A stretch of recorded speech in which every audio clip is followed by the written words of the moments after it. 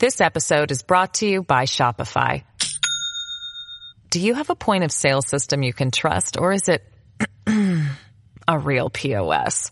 You need Shopify for retail. From accepting payments to managing inventory, Shopify POS has everything you need to sell in person. Go to shopify.com/system, all lowercase, to take your retail business to the next level today. That's shopify.com/system. Feisty, fearless, and fair.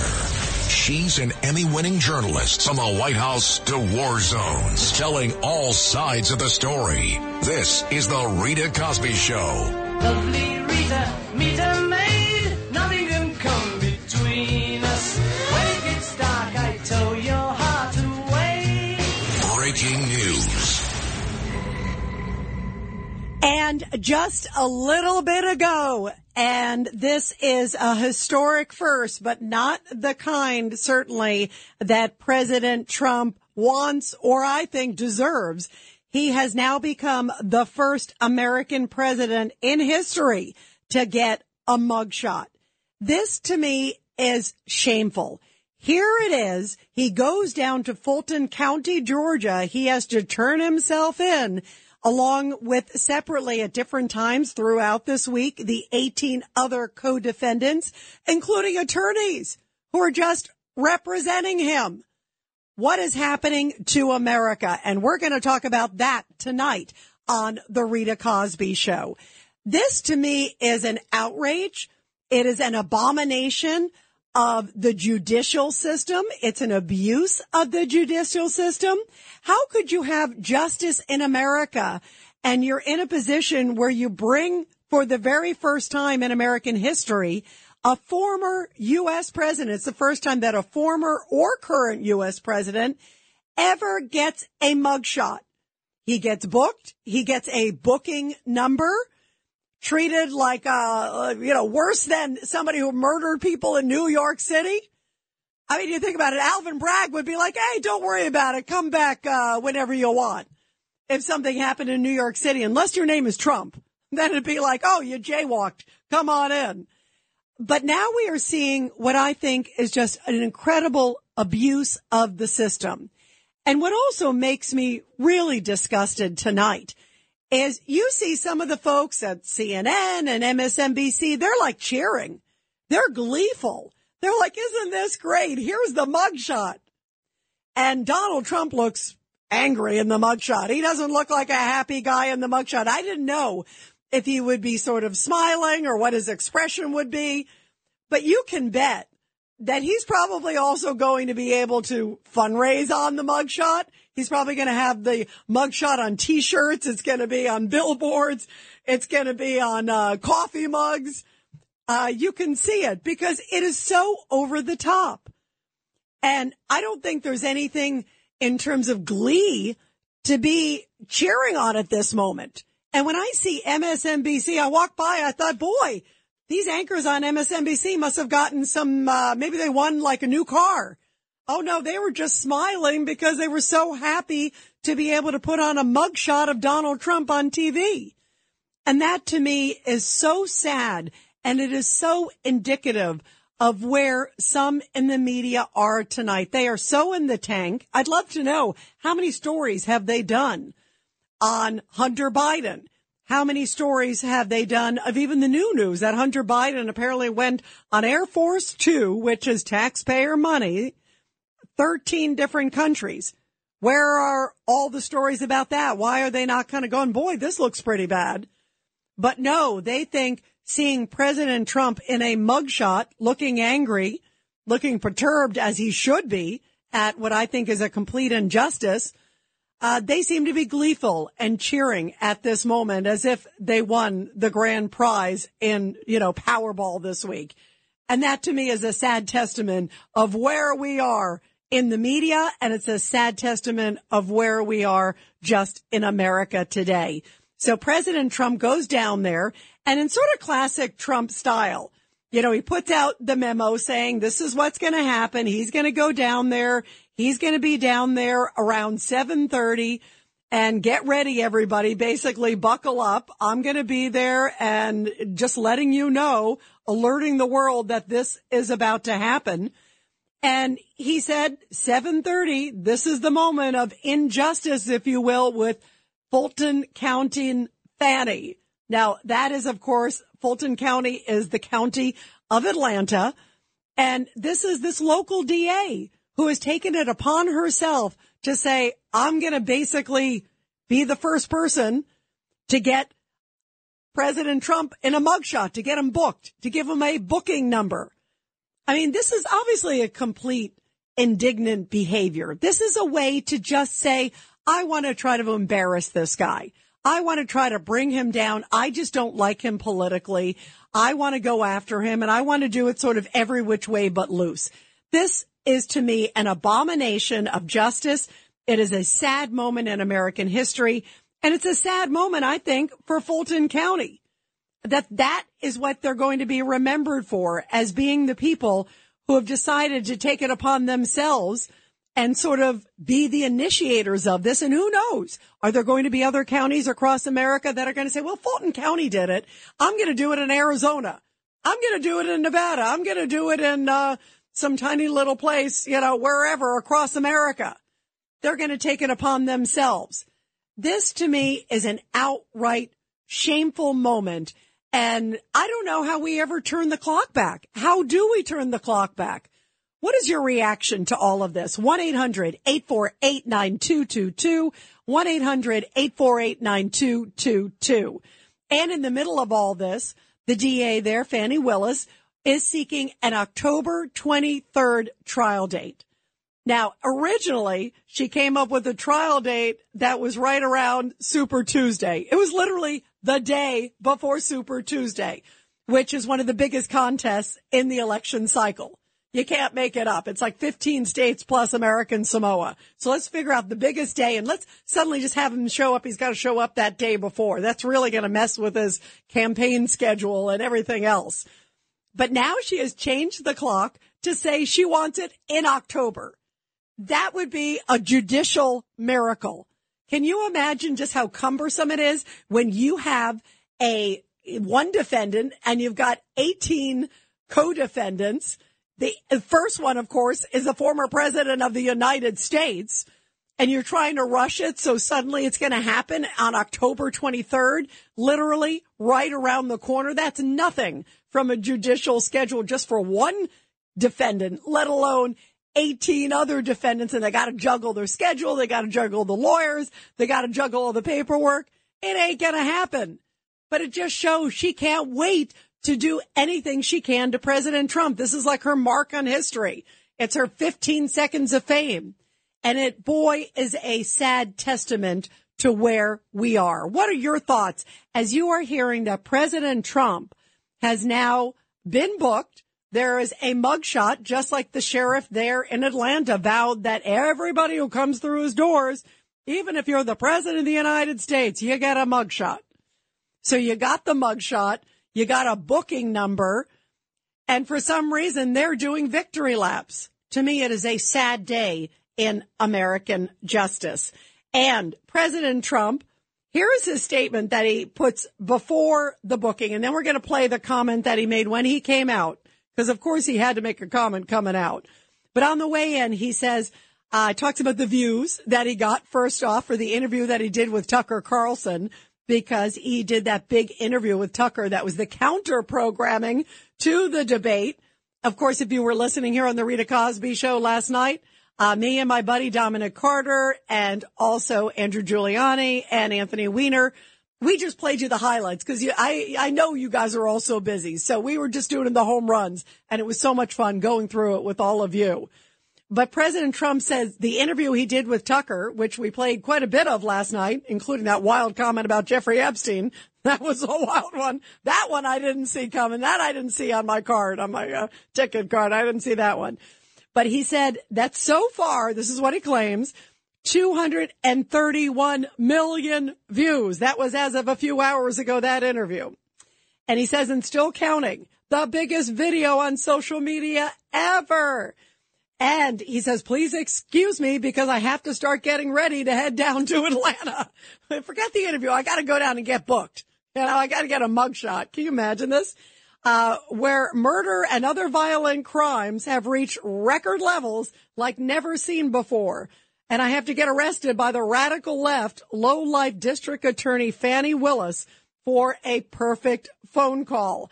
And having the audacity to challenge what he says was a rigged and stolen election. The evidence, he says, is irrefutable. Arrest time, 7:30 p.m. Leave it to Trump to say, hey, buckle up. It's happening at 7:30 p.m. So he goes in, he gets booked, goes through this jail, which has had a lot of problems, by the way. They are under investigation for a lot of the conditions and everything else, but it's good enough to book President Trump.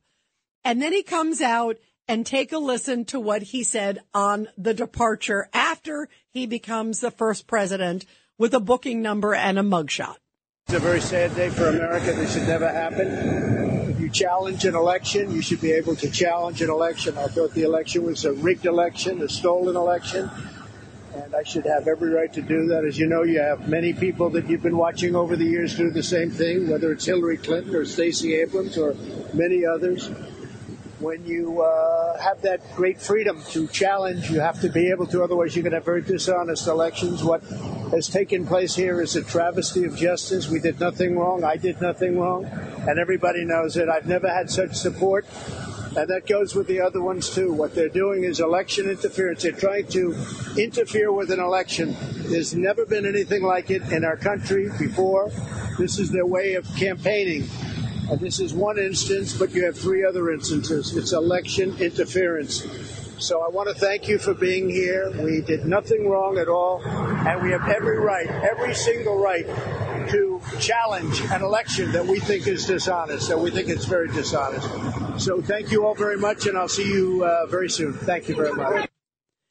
Yeah, very dishonest. I can't believe I just got a mugshot. I'm the former president of the United States. By the way, you do a mugshot typically so you can have a record on file to know what this person looks like.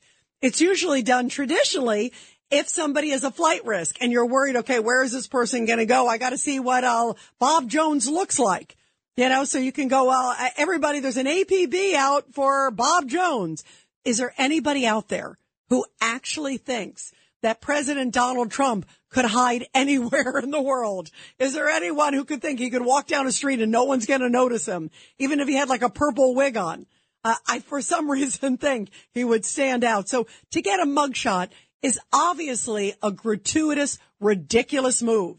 And even when this happened in New York, even Alvin Bragg, Mr. Soft on Crime DA Alvin Bragg, even he agreed to an electronic one, that they actually sent down one, remember, that was on file, because there's tons of pictures. I think they could find a whole bunch of pictures to show here's what President Trump looks like.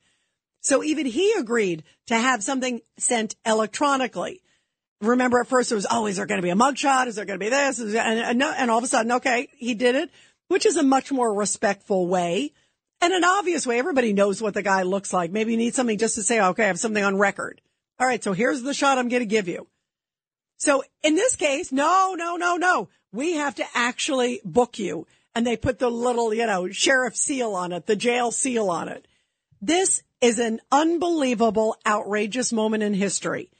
I want to hear your thoughts of where we go from here and your reaction to the fact that it's Fulton County, Georgia, decides they're going to take it upon themselves and decide to book the former president of the United States, treating him like, I can't say a common criminal because there's a revolving door there.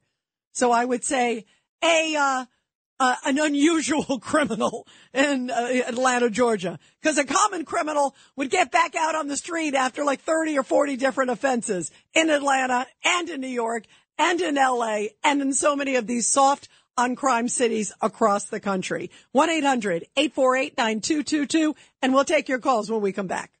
This episode is brought to you by Shopify. Do you have a point of sale system you can trust, or is it a real POS? You need Shopify for retail. From accepting payments to managing inventory, Shopify POS has everything you need to sell in person. Go to shopify.com/system, all lowercase, to take your retail business to the next level today. That's shopify.com/system.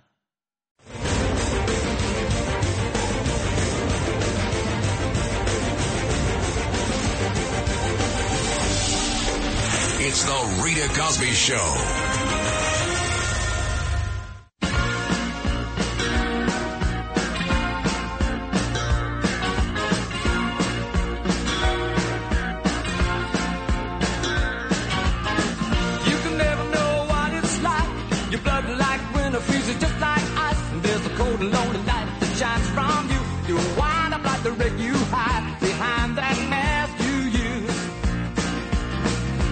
You know, I'm waiting for the chorus because this fits tonight. If anybody is still standing, it's Donald Trump. Here it is. You just fade away.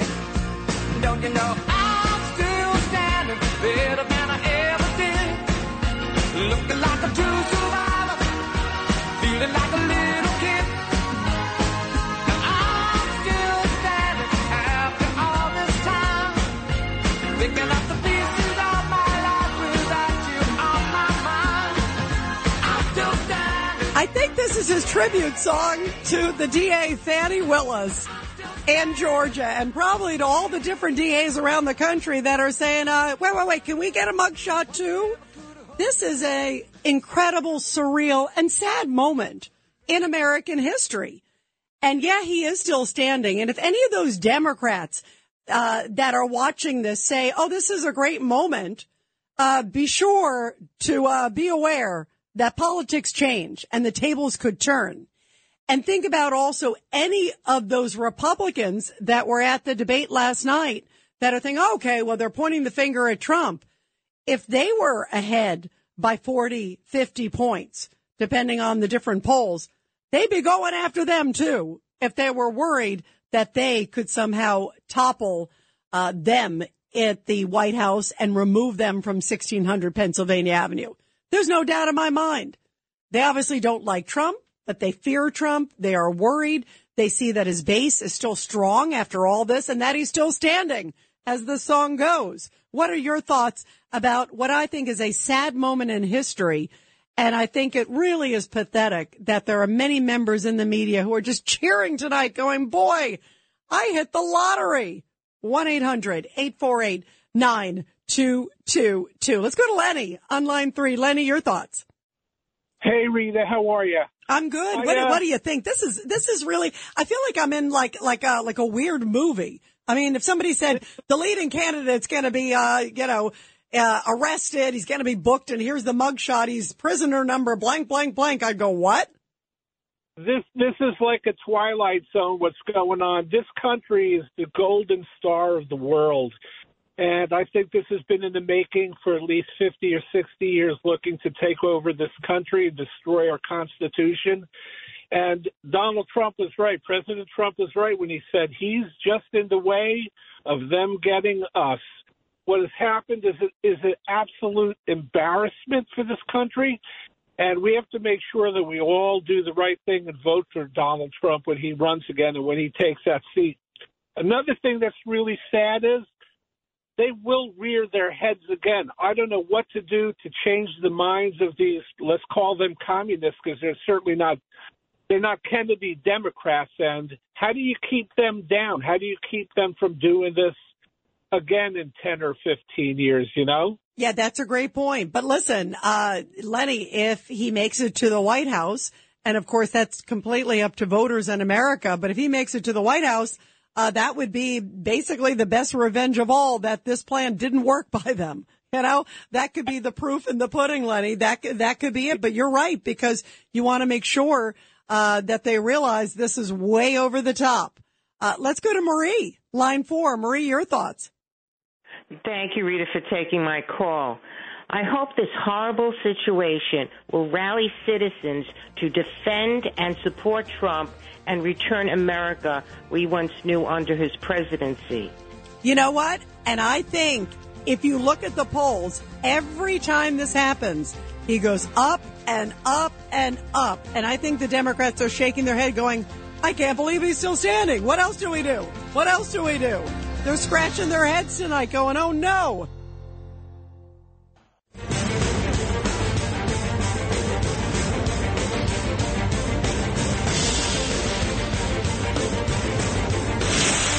Rita Cosby is on.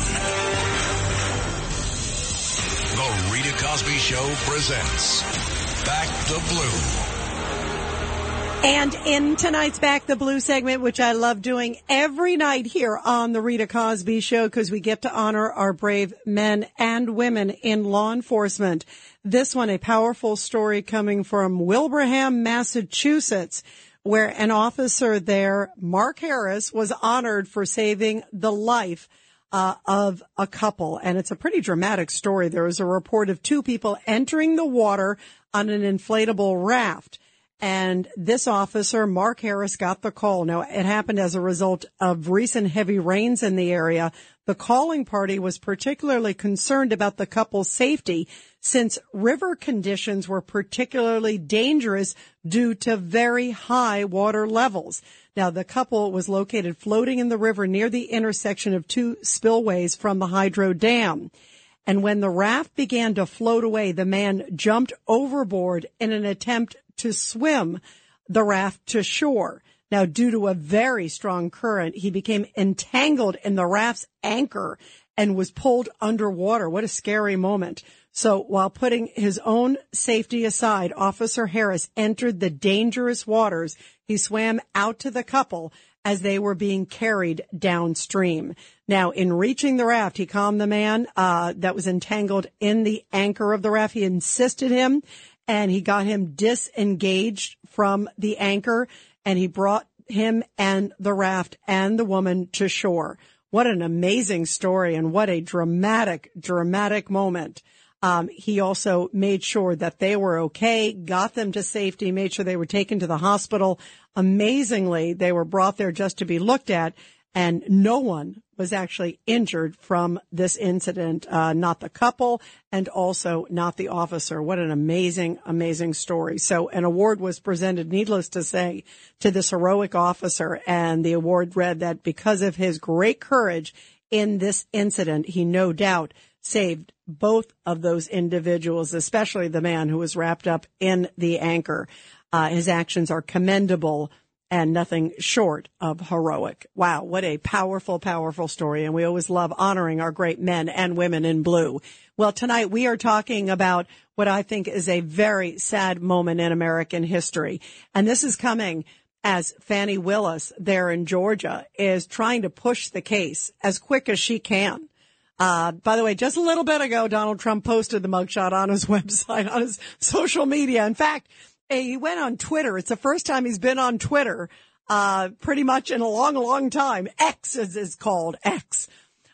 So he posts that, here I am, only Donald Trump can turn it into like this moment of hey, look what they're doing to me. But I think it has just become so transparent and so over the top. He also had to post $200,000 bond. Guess what? I think he's good for the money. I would say maybe you just take a sliver out of one of the hotels, and that would be able to put it up. I think he has enough things to put up as collateral. But what a sad moment in history. And where do you think all of this is going? Here is what conservative Molly Hemingway had to say a little bit ago about what's happening, not just about Donald Trump, but the fact that some of the others that are also arrested include, like his attorney, Rudy Giuliani, also John Eastman, a number of others, that they are not just going after Trump, they're going after anybody who defends him and represents him to make it so they don't want to go after, they don't want to help him anymore. I mean, obviously, they're not changing their mind. They are still supporting the president, but that's what the Democrats are trying to do. And that's why when I use this phrase, it's un-American. To represent somebody because they said this is what should happen, this is the idea that we propose, just because other attorneys said something different, but because that justifies. I mean, how many times you go to somewhere, you do something and somebody says, well, I think you should do this. And someone else says, I think you should do that. And you take a different advice. You don't always have to take, one person's advice over the other. You went one different direction. You got guided. And as a result of that, they're going after the attorneys. This is a really sad day in America. And this is what Molly Hemingway had to say, not just about what's happening to Trump, but to everybody else, all those other 18 other co-defendants who had to turn themselves in by noon tomorrow. We are seeing something really horrible here in America. We used to be known as a place where we did not prosecute political opponents, where we did not believe that the way to handle political opposition was the way that the Soviet Union handled it, or the way that Putin handles it, of politically persecuting one's opponents. What's happening with Democrats, not just in Atlanta, but also at the Department of Justice and also at the New York Attorney General office, is to prosecute the political opponents of the ruling regime. This is a very dark moment. It's a very serious thing. And it's actually also very important that everybody who cares about this country and cares about rule of law and not handling things like we're a third world country or the Soviet Union of the 1980s, that they speak against this and stand strong and defend what makes America great. And that is what makes America great, that we're different than these banana republics, like what you see. This is what you see in these other countries. You know, oh, I don't like that person. You know, we're going to jail them. We're going to lock them up. You know, I mean, this is so crazy. I mean, we are like, we are in truly uncharted territories. This is what you do in Venezuela. This is what you do in these countries where they don't want any dissent. Not in the greatest country of the world, which is this great United States of America. And here is what Mike Davis of the Article 3 Project had to say about this moment, and also the fact of what they're trying to do right before, of course, in the thick of the campaigns. Here it is. This is happening with the debate last night. This is happening. We've got all of the caucuses coming up and everything else. This is a complete disgrace of what they're trying to do, and the fact they're doing it right now with election season underway. This is outrageous. Here we have another Democrat prosecutor and another Democrat hellhole dragging a former president and a leading presidential candidate in to indict him and book him and to take a mugshot for the non-crime of objecting to a presidential election, which is allowed by the Electoral Count Act of 1887. Twisting political arms is allowed by the First Amendment. To charge racketeering here is laughable, and I hope President Trump's legal team immediately files a motion to dismiss. He has presidential immunity for his acts as the President of the United States. Alternatively, as a private citizen, the First Amendment protects his actions. This is lawless. This is Democrat lawfare. This is election interference.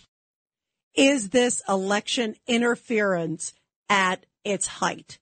1-800-848-9222.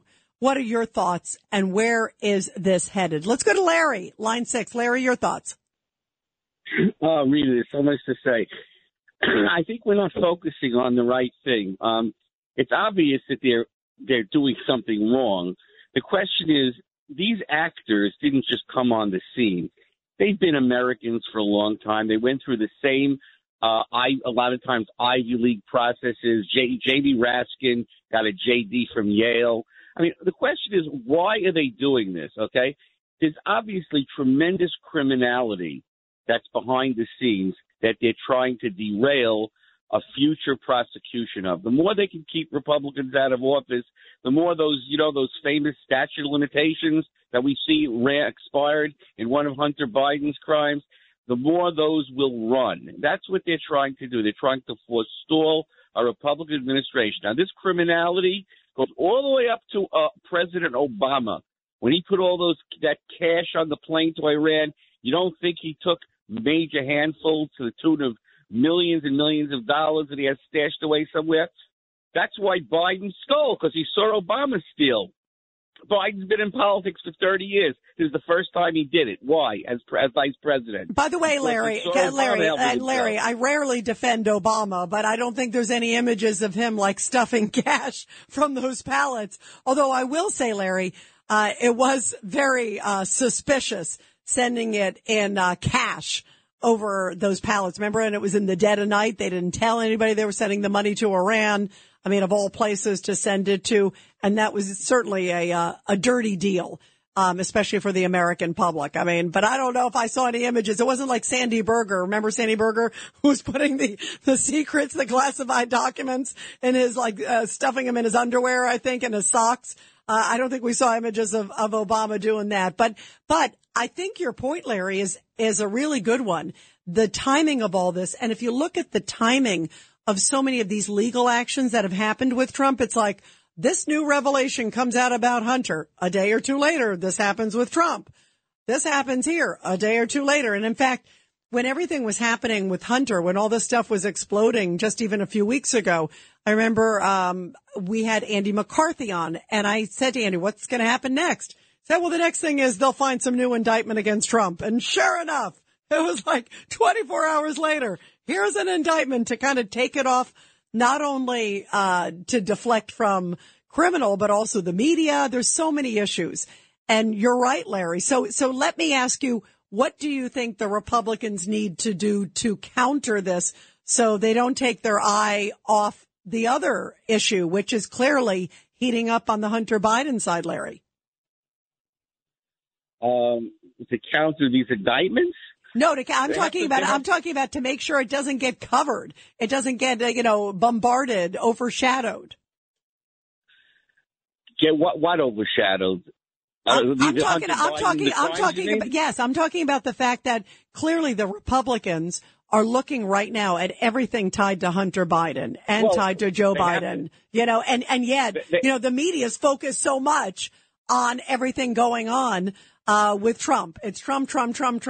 How do you get the oxygen out, and how do they make sure that they keep their eye on the prize and not get so focused on all the Trump stuff, but really keep their eye on the prize, on the bank records, on some of the things that have been coming out that are downright damning to the current sitting president of the United States? Well, the only thing they could do is keep doing what they're doing, keep this in the public eye, and fight these indictments until it hopefully comes up to the Supreme Court, where hopefully we won't have any justices intimidated into doing the right thing, because all these indictments are going to blow away once they hit federal court. Now, just to say one more thing about what you said about Obama, you were the one that talked about lifestyle inferences as inferences of criminality. Where did he get all this money? He didn't go on speaking tours like Bill Clinton did. He didn't establish foundations. Where did he get these mansions from that he's living in? And he's the multi-millions. Where did he get it from? Actually, he did make quite a bit of money on his book. He did have a book deal that was extremely successful. He did do some speeches, but he made a lot of money. He and Michelle, because they both did big, huge book deals. They were like record breaking.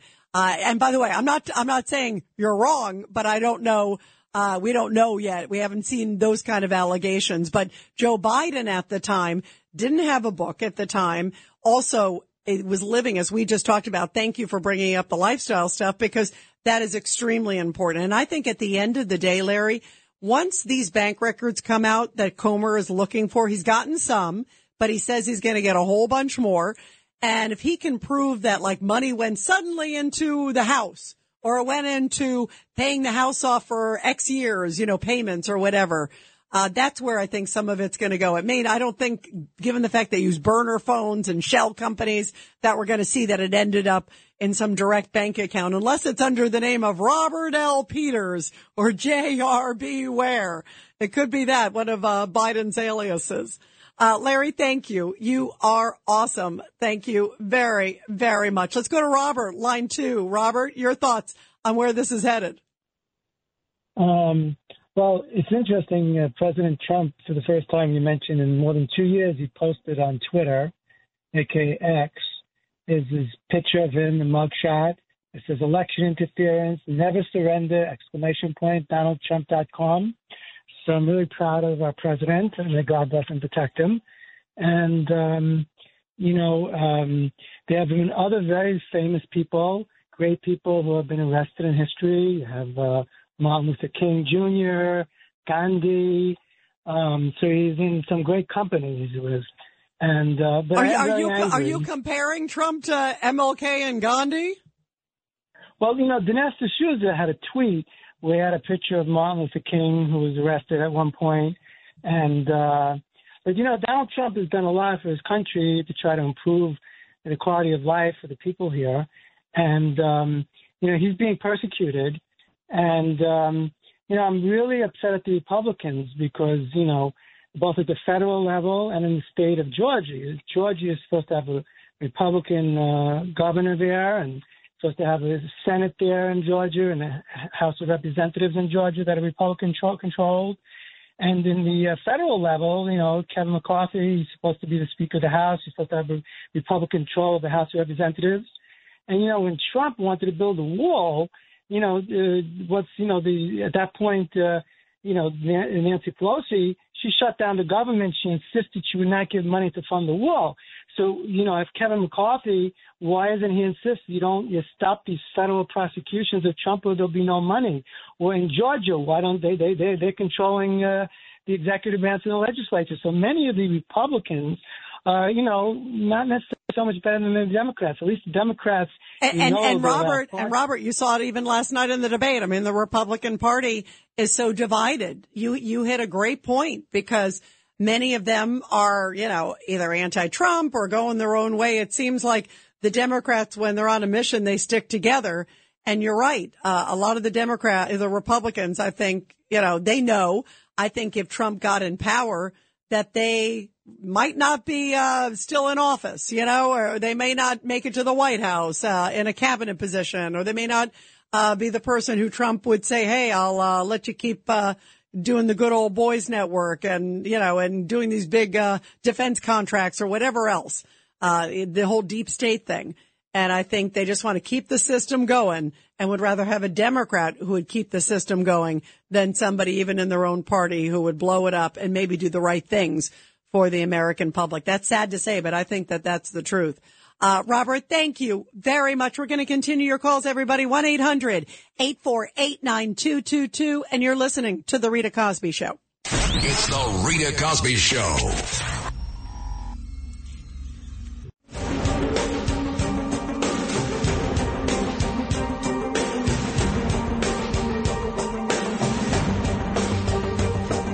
This is The Rita Cosby Show.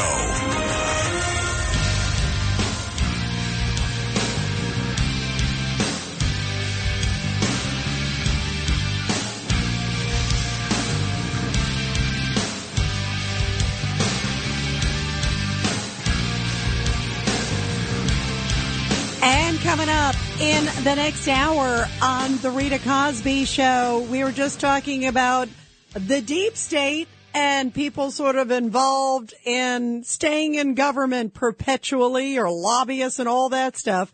And in the next hour, we're going to talk about the debate, the first GOP primary debate, and who you think won the night, who are the winners, who are the losers. Now that we're getting to absorb it all, I was watching it and covering it with all of you. I watched it again last night. I stayed up till the wee hours, and boy, I've been watching highlights today. I have some definite opinions, but I want to hear your thoughts. But as we're talking about going after those who are wrapped up in big money, that was one of the points that Vivek Ramaswamy had last night that got under, I think, everybody's skin. Take a listen. Remember this moment? Let us be honest as Republicans. I'm the only person on the stage who isn't bought and paid for, so I can say this. The climate change agenda is a hoax. The climate change agenda is a hoax. And we have to declare independence for it. And the reality is, the anti-carbon agenda is the wet blanket on our economy. And so the reality is, more people are dying of bad climate change policies than they are of actual climate change. Wow. Do you think he was the big winner? Or do you think he's just so way out there? I'm hearing mixed opinions tonight. I've heard some people go, wow, hands down, it was Vivek. And then I've heard other people go, Vivek was like trying to kill every different direction of government. Like there'll be nothing standing. So I want to get your thoughts after the break. 1-800-848-9222. 2. Let's go to Stan, line 4. Stan, what do you think? I know you've got something to say about Orange Man bad, right? Orange Man got a mugshot. Wait a minute. Orange Man got booked. Can I talk after the break? No, Stan. Oh, come on, honey, please. Stan, you got 2 minutes. Please, Go ahead. please. All right. Stanny, you got 2 minutes. Come on, Stan. Okay. Mommy, can I have 2 more minutes? No. Look. As far as I'm concerned, Brett Baer and Margaret McCallum were the winners last night. The rest, I mean, they were pretty good. The rest stunk. By the way, he went today to Georgia, did what he was supposed to do, take the picture, do the fingerprints, and kept his mouth shut. And that's what he needs to do. I'm telling you, he could get off if he keeps his mouth shut. I don't want him to get off because he's guilty of all these things. But if he keeps his mouth shut like he did in Georgia, and she means business, this DA, he has a shot. Doesn't say anything. I'll have to testify sooner or later. But the thing last night, I didn't make much of it at all. I thought Bamaswamy Demi Dami, whatever. I can't say his name. Vivek Ramaswamy. Gesundheit. So what I'm saying, I mean, I know he says he doesn't want to support Israel, and as far as I'm concerned, that ends it for me. He's going nowhere. He's got a lot of money, and that's good. But you know who has a shot? What's her name? Nikki Haley.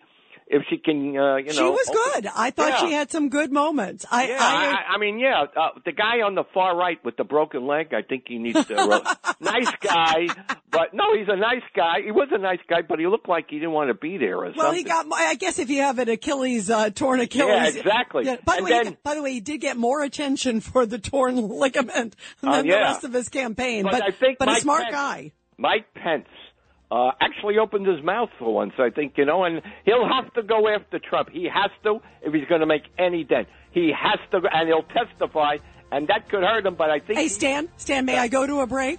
You may, dear, anything you want. I love you, Stan. Thank you. You're so funny. You just heard Stan's assessment. Orange Man good because he didn't talk, and everybody else good because they're trying to topple Orange Man. Feisty, fearless, and fair. She's an Emmy-winning journalist from the White House to war zones, telling all sides of the story. This is the Rita Cosby Show. I know your name is Rita, 'cause your perfume's smelling sweet. Since when I saw you down on the floor. Guitar slow.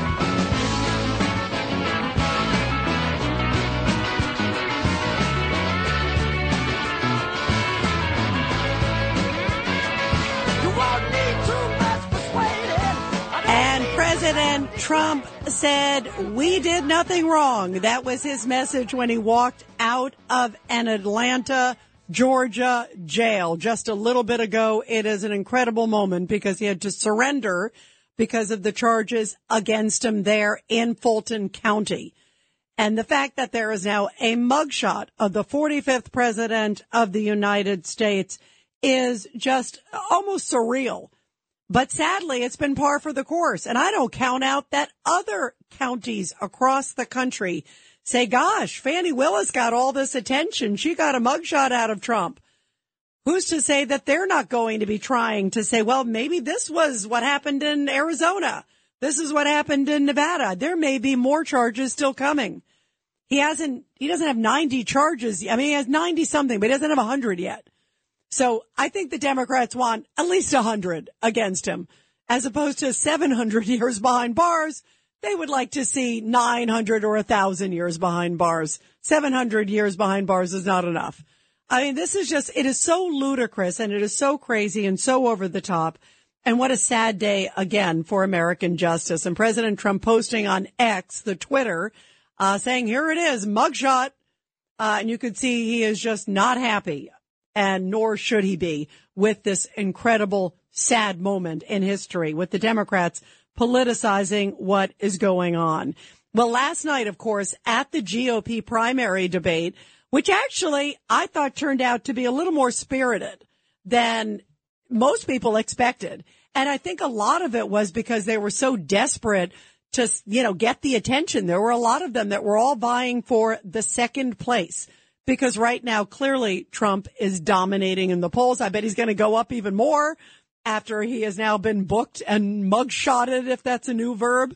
in Fulton County, Georgia.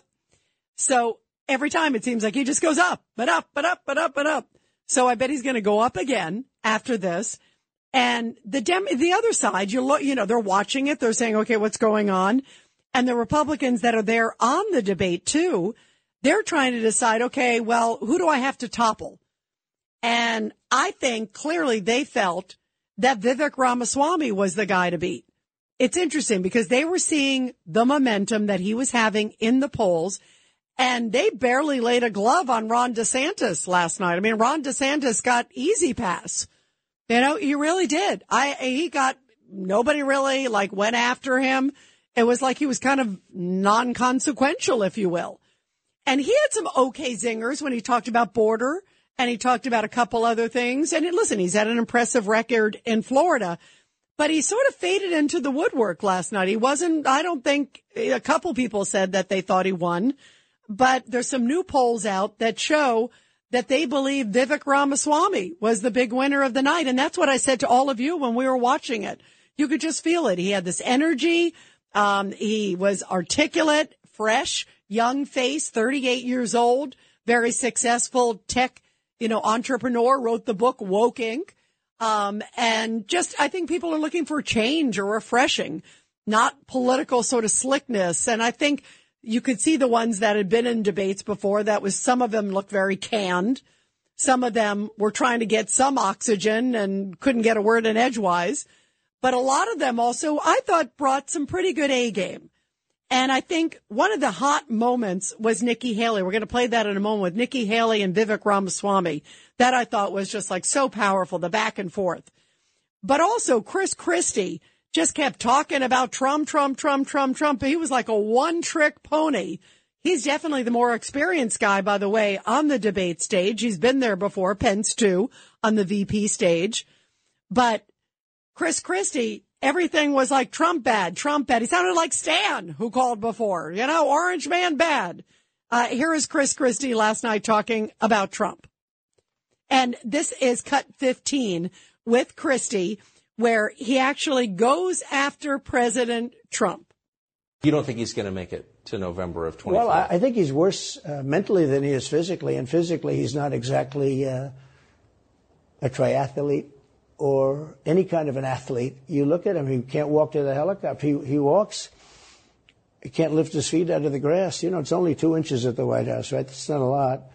But you watch him, and it looks like he's walking on toothpicks. So that was a comment.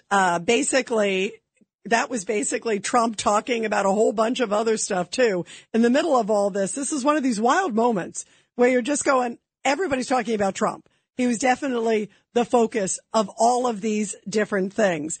And we're going to get Chris Christie in a little bit, but we'll figure that out. But we're going to go to Nikki Haley and also Vivek Ramaswamy. Actually, do we have that? Okay, we're working on it, but we'll figure it out. If not, we're going to go to Nikki Haley and Vivek Ramaswamy in a little bit, because that was one of the more heated moments of the night. And that was Trump talking, which we're talking about Christie slamming Trump, so we were pretty close. That's not bad. But in terms of Nikki Haley and Vivek, that was one of the big moments, clearly, of the debate. And Nikki Haley really took an enormous swipe at Vivek. Vivek was sitting there going, we should do this, we should do that. Larry called in the last hour talking, and Stan did actually, about Israel. And there's been some questions about the way that Vivek has responded on Israel, talking about that maybe there needs to be more support of Palestinians, and basically, diminishing aid there. Also, the way he talked last night about diminishing and cutting off aid for Ukraine. There are a lot of things that a lot of people are saying, wait. Some people say it makes sense. Some say it clearly doesn't, especially when it comes to Israel and also when it comes to Ukraine too. There's a lot of things there. But Nikki Haley goes after him and tooth and nail said, basically, you are a rookie and you are not experienced enough to be able to do this. You are not qualified. And so this to me was, I thought, one of her finest hours. And I don't think she won the debate, but I think she actually did really, really well. I think she could be one of the people you could consider won the debate, because before that, she was sort of losing momentum. She's got amazing talent, a former UN ambassador, former South Carolina governor, and she really stepped up to her game, I thought, last night. So here is this moment that a lot of people are talking about with Nikki Haley and Vivek Ramaswamy. A win for Russia is a win for China. We have to know that. Ukraine is the first line of defense for us. And the problem that Vivek doesn't understand is he wants to hand Ukraine to Russia. He wants to let China eat Taiwan. He wants to go and stop funding Israel. You don't do that to friends. What you do instead is you have the backs of your friends. Ukraine is the front line of defense. Putin has said, once Russia takes Ukraine, Poland and the Baltics are next. That's a world war. We're trying to prevent war. Look at what Putin did today. He killed Prigozhin. When I was at the UN, the Russian ambassador suddenly died. This guy is a murderer, and you are choosing a murderer over a pro-American country. First of all, Mr. Ramaswamy, you have 30 seconds. Mr. DeSantis, Nikki, I wish you well in your future career on the boards of Lockheed and Raytheon. I'm not on the boards of Lockheed and Raytheon. And Boeing came off of it, but you've been pushing this lie.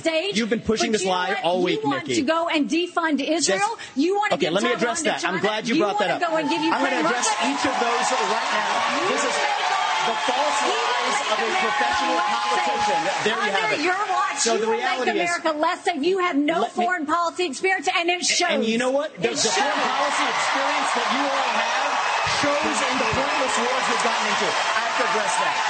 So our relationship with Israel will never be stronger than by the end of my first term. But it's not a client relationship.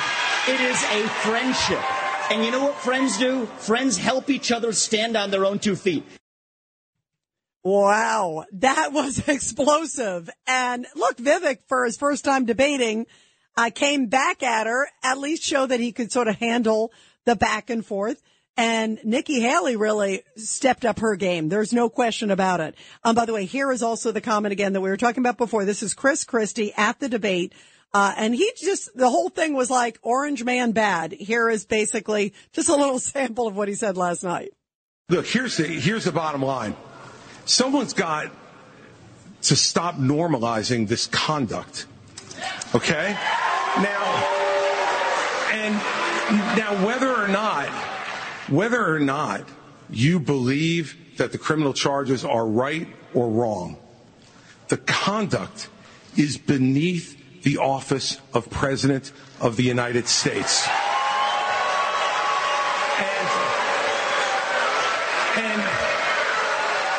And you know, this is the great thing about this country. Booing is allowed, but it doesn't change the truth. It doesn't change the truth. Mr. Ramaswamy, And they kept booing him. And in fact, when he came out at the beginning of the night, he got booed. I think before he even said a word, because they knew what his mission was. And even though Trump wasn't there, it was like, Orange Man bad every 5 seconds. And that was clearly his foray. So who do you think was the most effective of the night? Who did you think won the night? 1-800-848-9222. Let's go to BJ, line 3. BJ, who was the big winner? Who was the big loser? Yeah, Donald Trump was the big winner for not participating in this horrible barroom brawl that was supposed to pass for a debate, a civilized debate. I think Nikki Haley did make some good points. That quote from Margaret Thatcher, though, revealed her bias against men. That's my opinion. I think Mike Pence was off the wall. Yeah, you know what's funny, BJ? As a woman, let me just say that when I heard it, I thought it was kind of like a funny, because she said it in a funny way. And you know the thing is, too, BJ, she's also made comments, to her credit. She's made comments saying she doesn't want, because she's a woman, for them to be talking about her being a woman. She wants people to be talking about her accomplishments. So I sort of thought she kind of said it tongue in cheek a little bit, here's what makes me a little different. As some people, Pence was like, I'm the only one who's been in the Oval Office. I've been in the room. I've been, that was one of her. I thought she said it in a little clever way, as opposed to sort of, like, oh, I can't stand men. Men stink and women are great. I didn't take it that way. Well, she has a history of Although sometimes, by the way, BJ, I feel that way when Stan calls, but that's a whole other story. But go ahead. Yeah, well, Stan is his own worst enemy and his own best friend at the same time. He has a big party over there going on in his little head. But I don't want to go too much on Nikki Haley. She has a history of having to fight bullies that happen to be male, to be fair to her. And she's done it quite effectively. And she really, this Vivek guy, Ramalama Ding Dong, whatever his name, I don't know who he thinks he is, but believe me, he has no clue as to what he's doing when he makes crazy statements like what he said about Israel and about Russia. Was right. Some of the stuff, like, you just go, what? And then he also, did you hear BJ too last night? He talked about like how he wanted to, I want to get rid of Department of Education. I want to get rid of the IRS. Yeah. I want to get, I want to wake up and be, 7-2 tomorrow. It's like, give me a break. Yeah, no, he's not ready for prime time. I will say this: the most statesmanlike was, in my opinion, was the governor of North Dakota, Doug Burgum. Doug Burgum. He tried to advance several points in a civilized fashion, but of course he was trying to be a serious debater, where he found himself on the Morton Downey Jr. show. With all these people screaming. And this guy, Christie, I'm sorry. Years ago, his big phrase was, well, what we did in Jersey, what we did. Now he can't do that because they can't stand him in Jersey. Now his big phrase is, Trump did, we have to stop normalizing this conduct. Well, what were you doing hanging around with him for however many years, begging for a job for him? I mean, he's a huge hypocrite, this guy. The others, they just kind of canceled it out. I think Ron DeSantis was pulling back by design.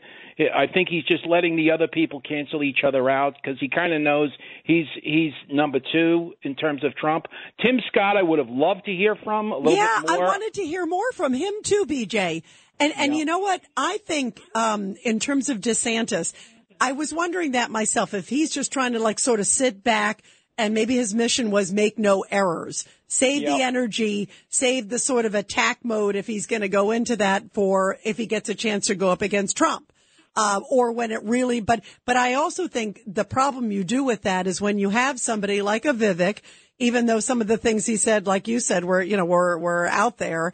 Off the wall. I agree in a lot of the regard.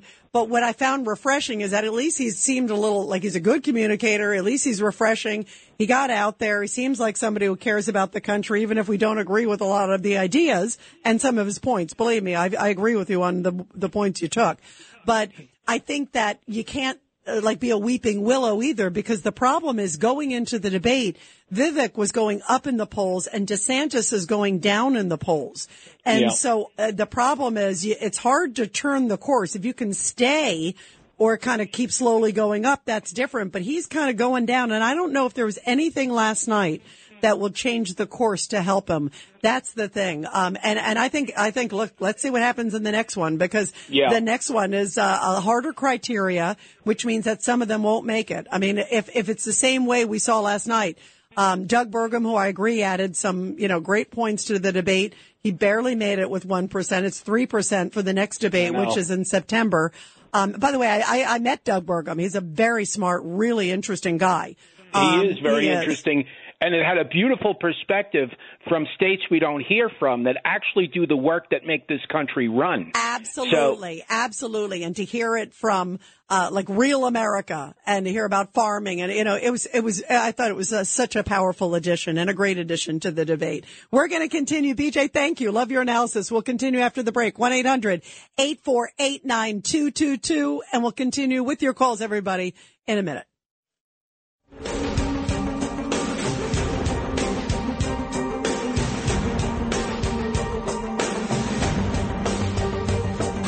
This is the Rita Cosby Show.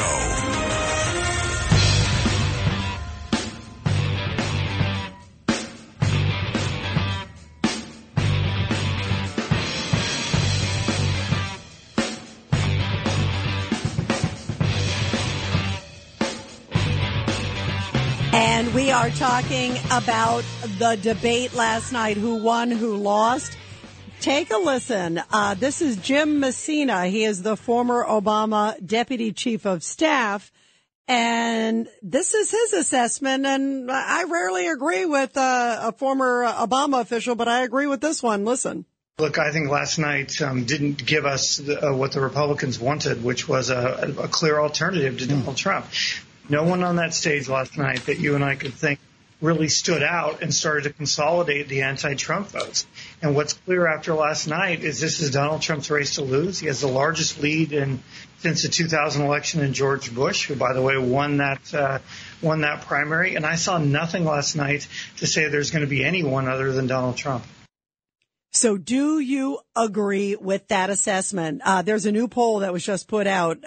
It was commissioned for the New York Post. And it says that entrepreneur Vivek Ramaswamy narrowly topped Florida Governor Ron DeSantis as the best performing candidate. That based on their poll, it was narrow, but they said 23% of GOP voters said Ramaswamy won the debate and 21% said DeSantis. Mike Pence, they put as the distant third. I'm not sure if I would have put him as the distant third, but he was 11%. Is that fair, or were they watching a different debate than we were? 1-800-848-9222. Let's go to Tom on line 2. Tom, who did you think won and why? I am the blind Vietnam that I have spoke to you before. Thank you for your service, by the way, Tom, very much. And we just have a few seconds. What did you think from hearing the debate? What were your thoughts? Well, I really think that people need to get off of Nikki Haley's bandwagon. She is not a Margaret Thatcher. She is more of a Neville Chamberlain or a Sarah Palin. Wow. And you know what? I'm not sure. I don't think she won the debate, but she at least had some spunk last night, Tom. And again, Tom, thank you so much for your service.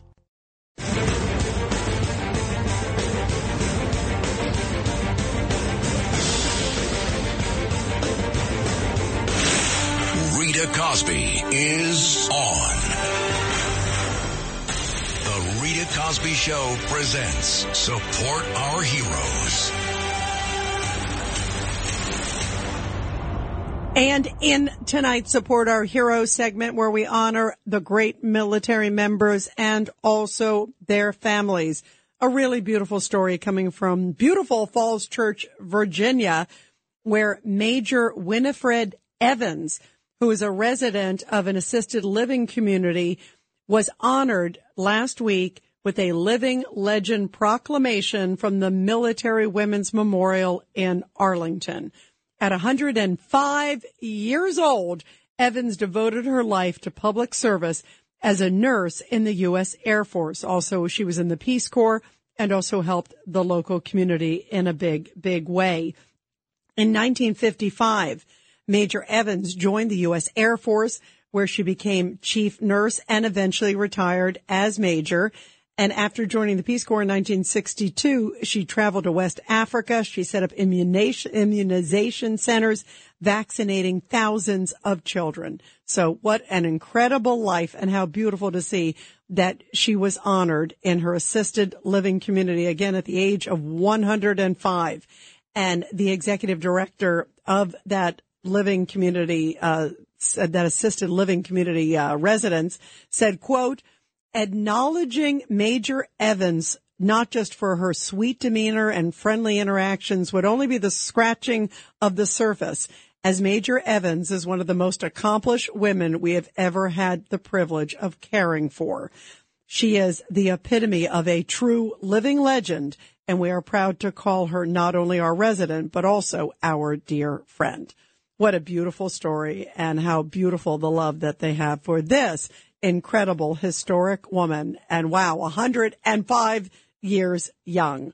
Well, we are talking about what I think is aging much of New York, and that's all the migrants that are popping up all over the city. There were protests tonight at Floyd Bennett Field. which is in the Brooklyn area, and it's right by, you can see it's right by near Rockaway Beach. You know, what could go wrong? A couple thousand unvetted migrant men. You haven't checked their criminal records. You haven't checked their health backgrounds. They're all camped out on this old airfield. And then right across the way is a beach with people in their little bikinis. I can't see a problem there. Can you? I'm being facetious because, boy, this is just nuts.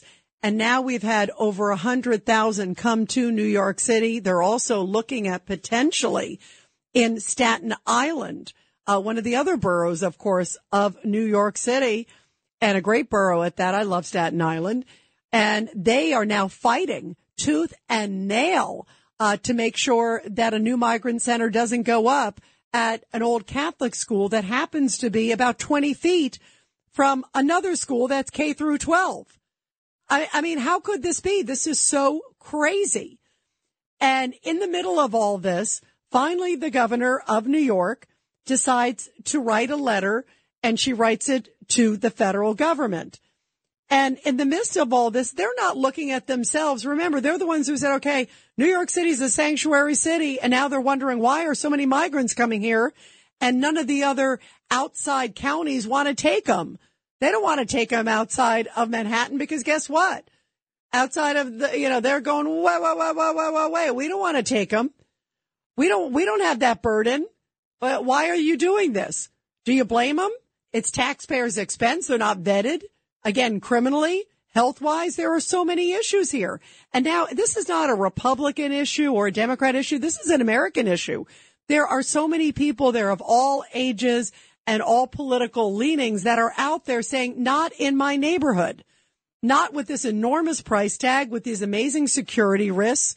This is just downright dangerous. And there are so many shelters. There's like about 200 shelters now popping up all over New York City. And so the governor is trying to press so it can go to other counties. Mayor Eric Adams also would like it to go outside of also New York City as well. And who does Governor Hochul blame? She doesn't blame her president, President Biden, with that wide open border that's created this crisis. She blames the governor of Texas. So take a listen to what Governor Kathy Hochul said a little bit ago.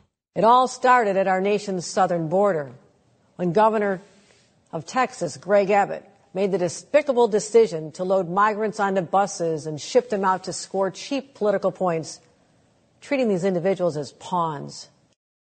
That is an incredible statement.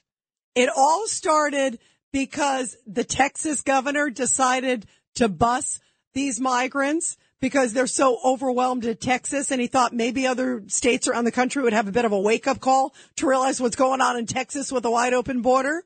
She blames the Texas governor for sending some on buses, not local leaders, not even herself, who telegraphed, hey, everybody's welcome, come to New York State.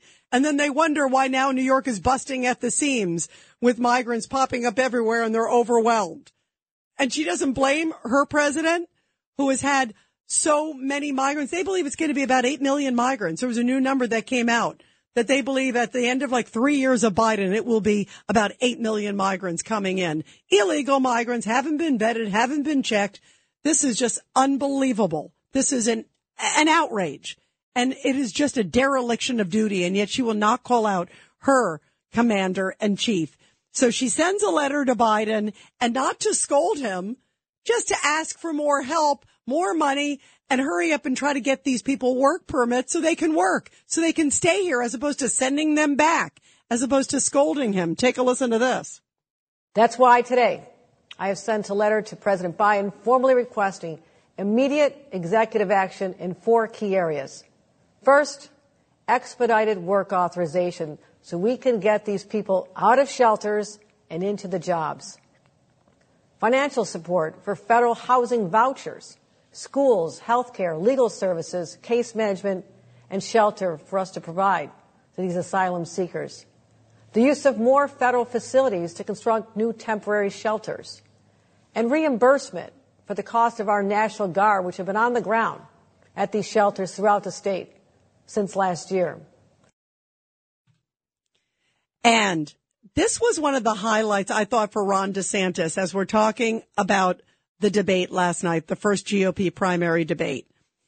I thought where he was best, and there were moments where I thought he faded into the woodwork. I thought he came out strong at the very beginning, kind of challenging the moderators right away, like say, oh, we don't need a show of hands. That's like a kindergarten.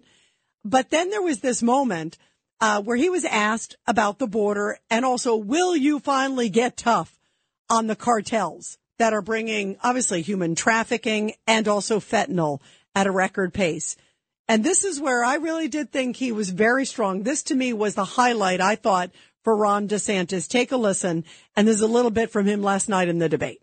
You want to talk about a country in decline? You have the cartels controlling a lot of part of your southern border. We have to reestablish the rule of law, and we have to defend our people. The President of the United States has got to use all available powers as Commander-in-Chief to protect our country and to protect the people. So when they're coming across, yes, we're going to use lethal force. Yes, we reserve the right to operate. How many more tens of thousands are we going to let to die? I am sick. I've met angel moms throughout this country. I met a lady in Texas named Tracy, and her son took one Percocet that was laced with fentanyl, immediately died. That is happening all across this country because of the poison that they are bringing in. So as president, would I use force? Would I treat them as foreign terrorist organizations? You're darn right I would. That was a great moment, and he looked right at the camera and said, I will treat them like a terrorist organization, put in special forces on the other side of the border, time to get tough. And I say bravo about that. 1-800-848-9222. Let's go to Dom in Minnesota, line 1. Dom, your thoughts.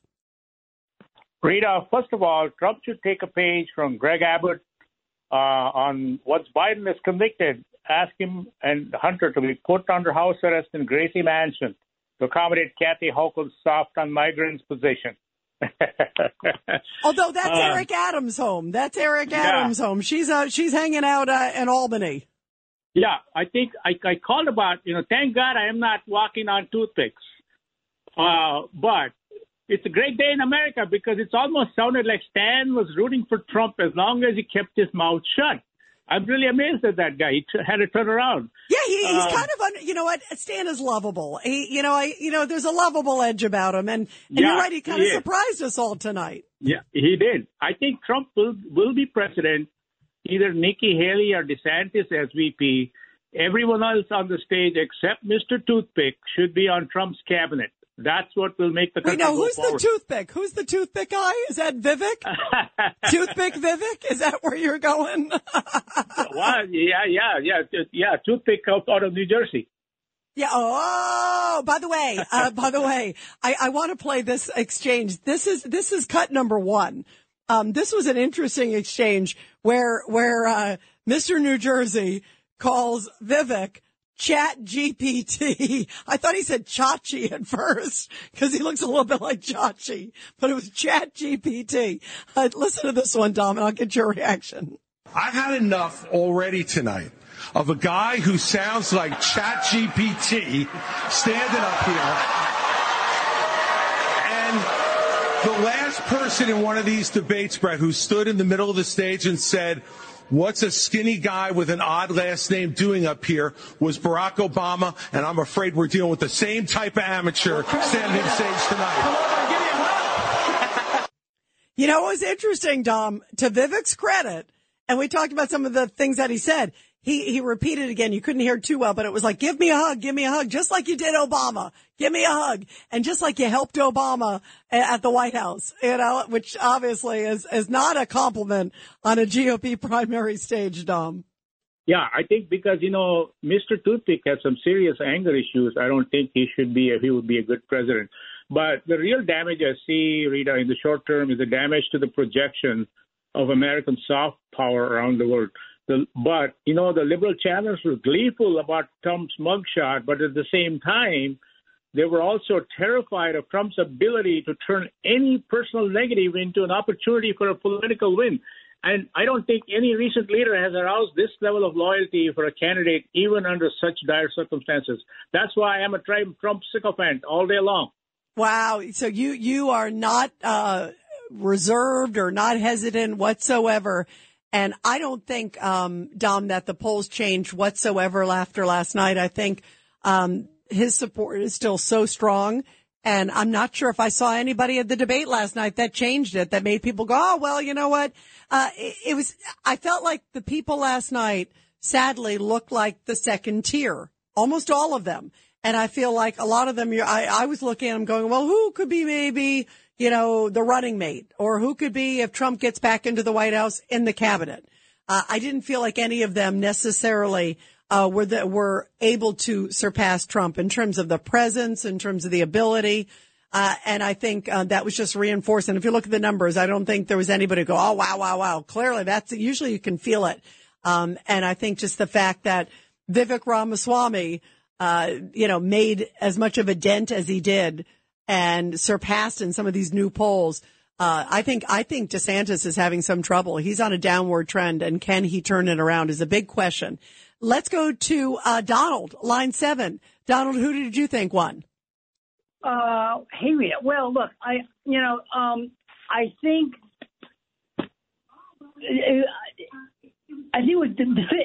look. I mean, it's a bit counterintuitive, but definitely DeSantis, and I'll tell you why. Essentially, he's a bit kind of mild-mannered, Clark Kentish, but he presents well, emotionally, physically, polite, well-managed, structured.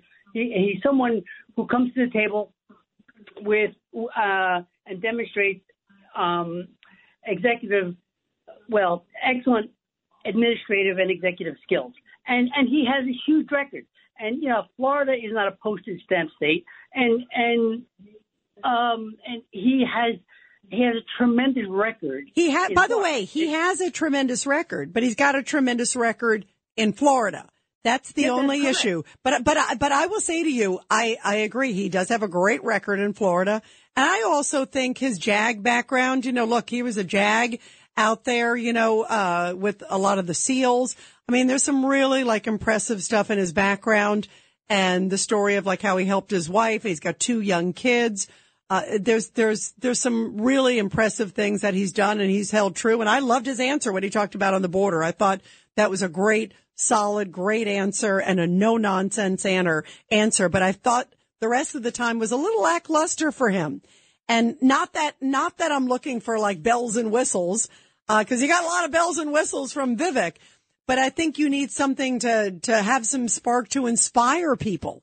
Did you see a Reagan there last night? Really quick, Donald, was that a Reagan, or is that or was that an Egg McMuffin? No, I think that was a bit Reagan-esque, and reality is listen, you can't punish someone for their personality. We're wired the way we're wired. No, but you know what's interesting, Donald? I would say in most roles, and competency is number one. But you got to have a personality that galvanizes if you are president of the United States, because so much of the role of the president is to be the world's greatest ambassador, to be America's greatest ambassador. And you got to inspire a nation. And I feel like we're in really tough times. I mean, we were just talking about all the stuff that's going on with the migrants, with the migrant shelters. There's economy, mortgage rates are at an all-time high. People are worried about Russia. They're worried about China. So much. You want to have someone who, that's why I was hoping Tim Scott in a way would be lifting up a little bit last night. He seemed to not really have as much punch as I've seen him in the past. But he has a positive message. And I think we need a little bit of that. And I don't know if it's in DeSantis. I haven't seen it yet. I haven't seen this city on the hill, take charge personality that's charismatic with some of the background that he has. And again, we don't know, we know he's done a great job in Florida. Is it maybe early? Does he need to do another term in Florida? And then maybe he might be ready for the big stage, or is he ready now? I don't know. Florida, listen, is an important state, but I'm not sure if he popped out of the screen and made people say, God, I can't wait to follow charge with that leader. And I think it's tough times. We need someone. By the way, anybody on that stage, looks like Brad Pitt, and the energy of Tom Cruise in any of the Mission Impossibles, compared to Joe Biden. I'll give you that. That's for sure. 1-800-848-9222.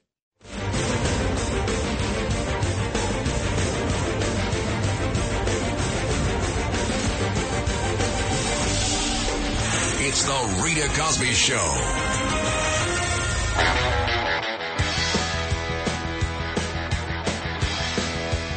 Well, it was a spirited debate last night, but there is still about 40 points. That is an unbelievable domination in the ring by Donald Trump over any of the folks that were in the GOP debate last night, which is why I think they were so spirited, because they know the stakes are so high and they got a long way to go. And even though he keeps getting indicted, and just a few hours ago he was booked with a mugshot in Fulton County, Georgia, he's still standing. And this is what he had to say afterwards. Has taken place here is a travesty of justice. We did nothing wrong. I did nothing wrong. And everybody knows it. I've never had such support. And that goes with the other ones, too. What they're doing is election interference. They're trying to interfere with an election. And with her saying, I want to start the trial October 23rd, or why don't I start it right before Super Tuesday? This has been a case that has been in the works for her for a long time.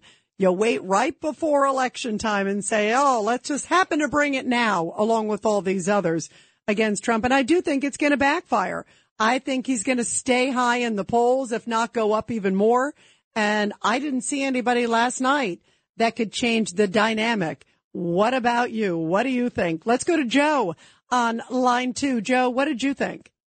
Well, I think that the debate was an embarrassing hot mess.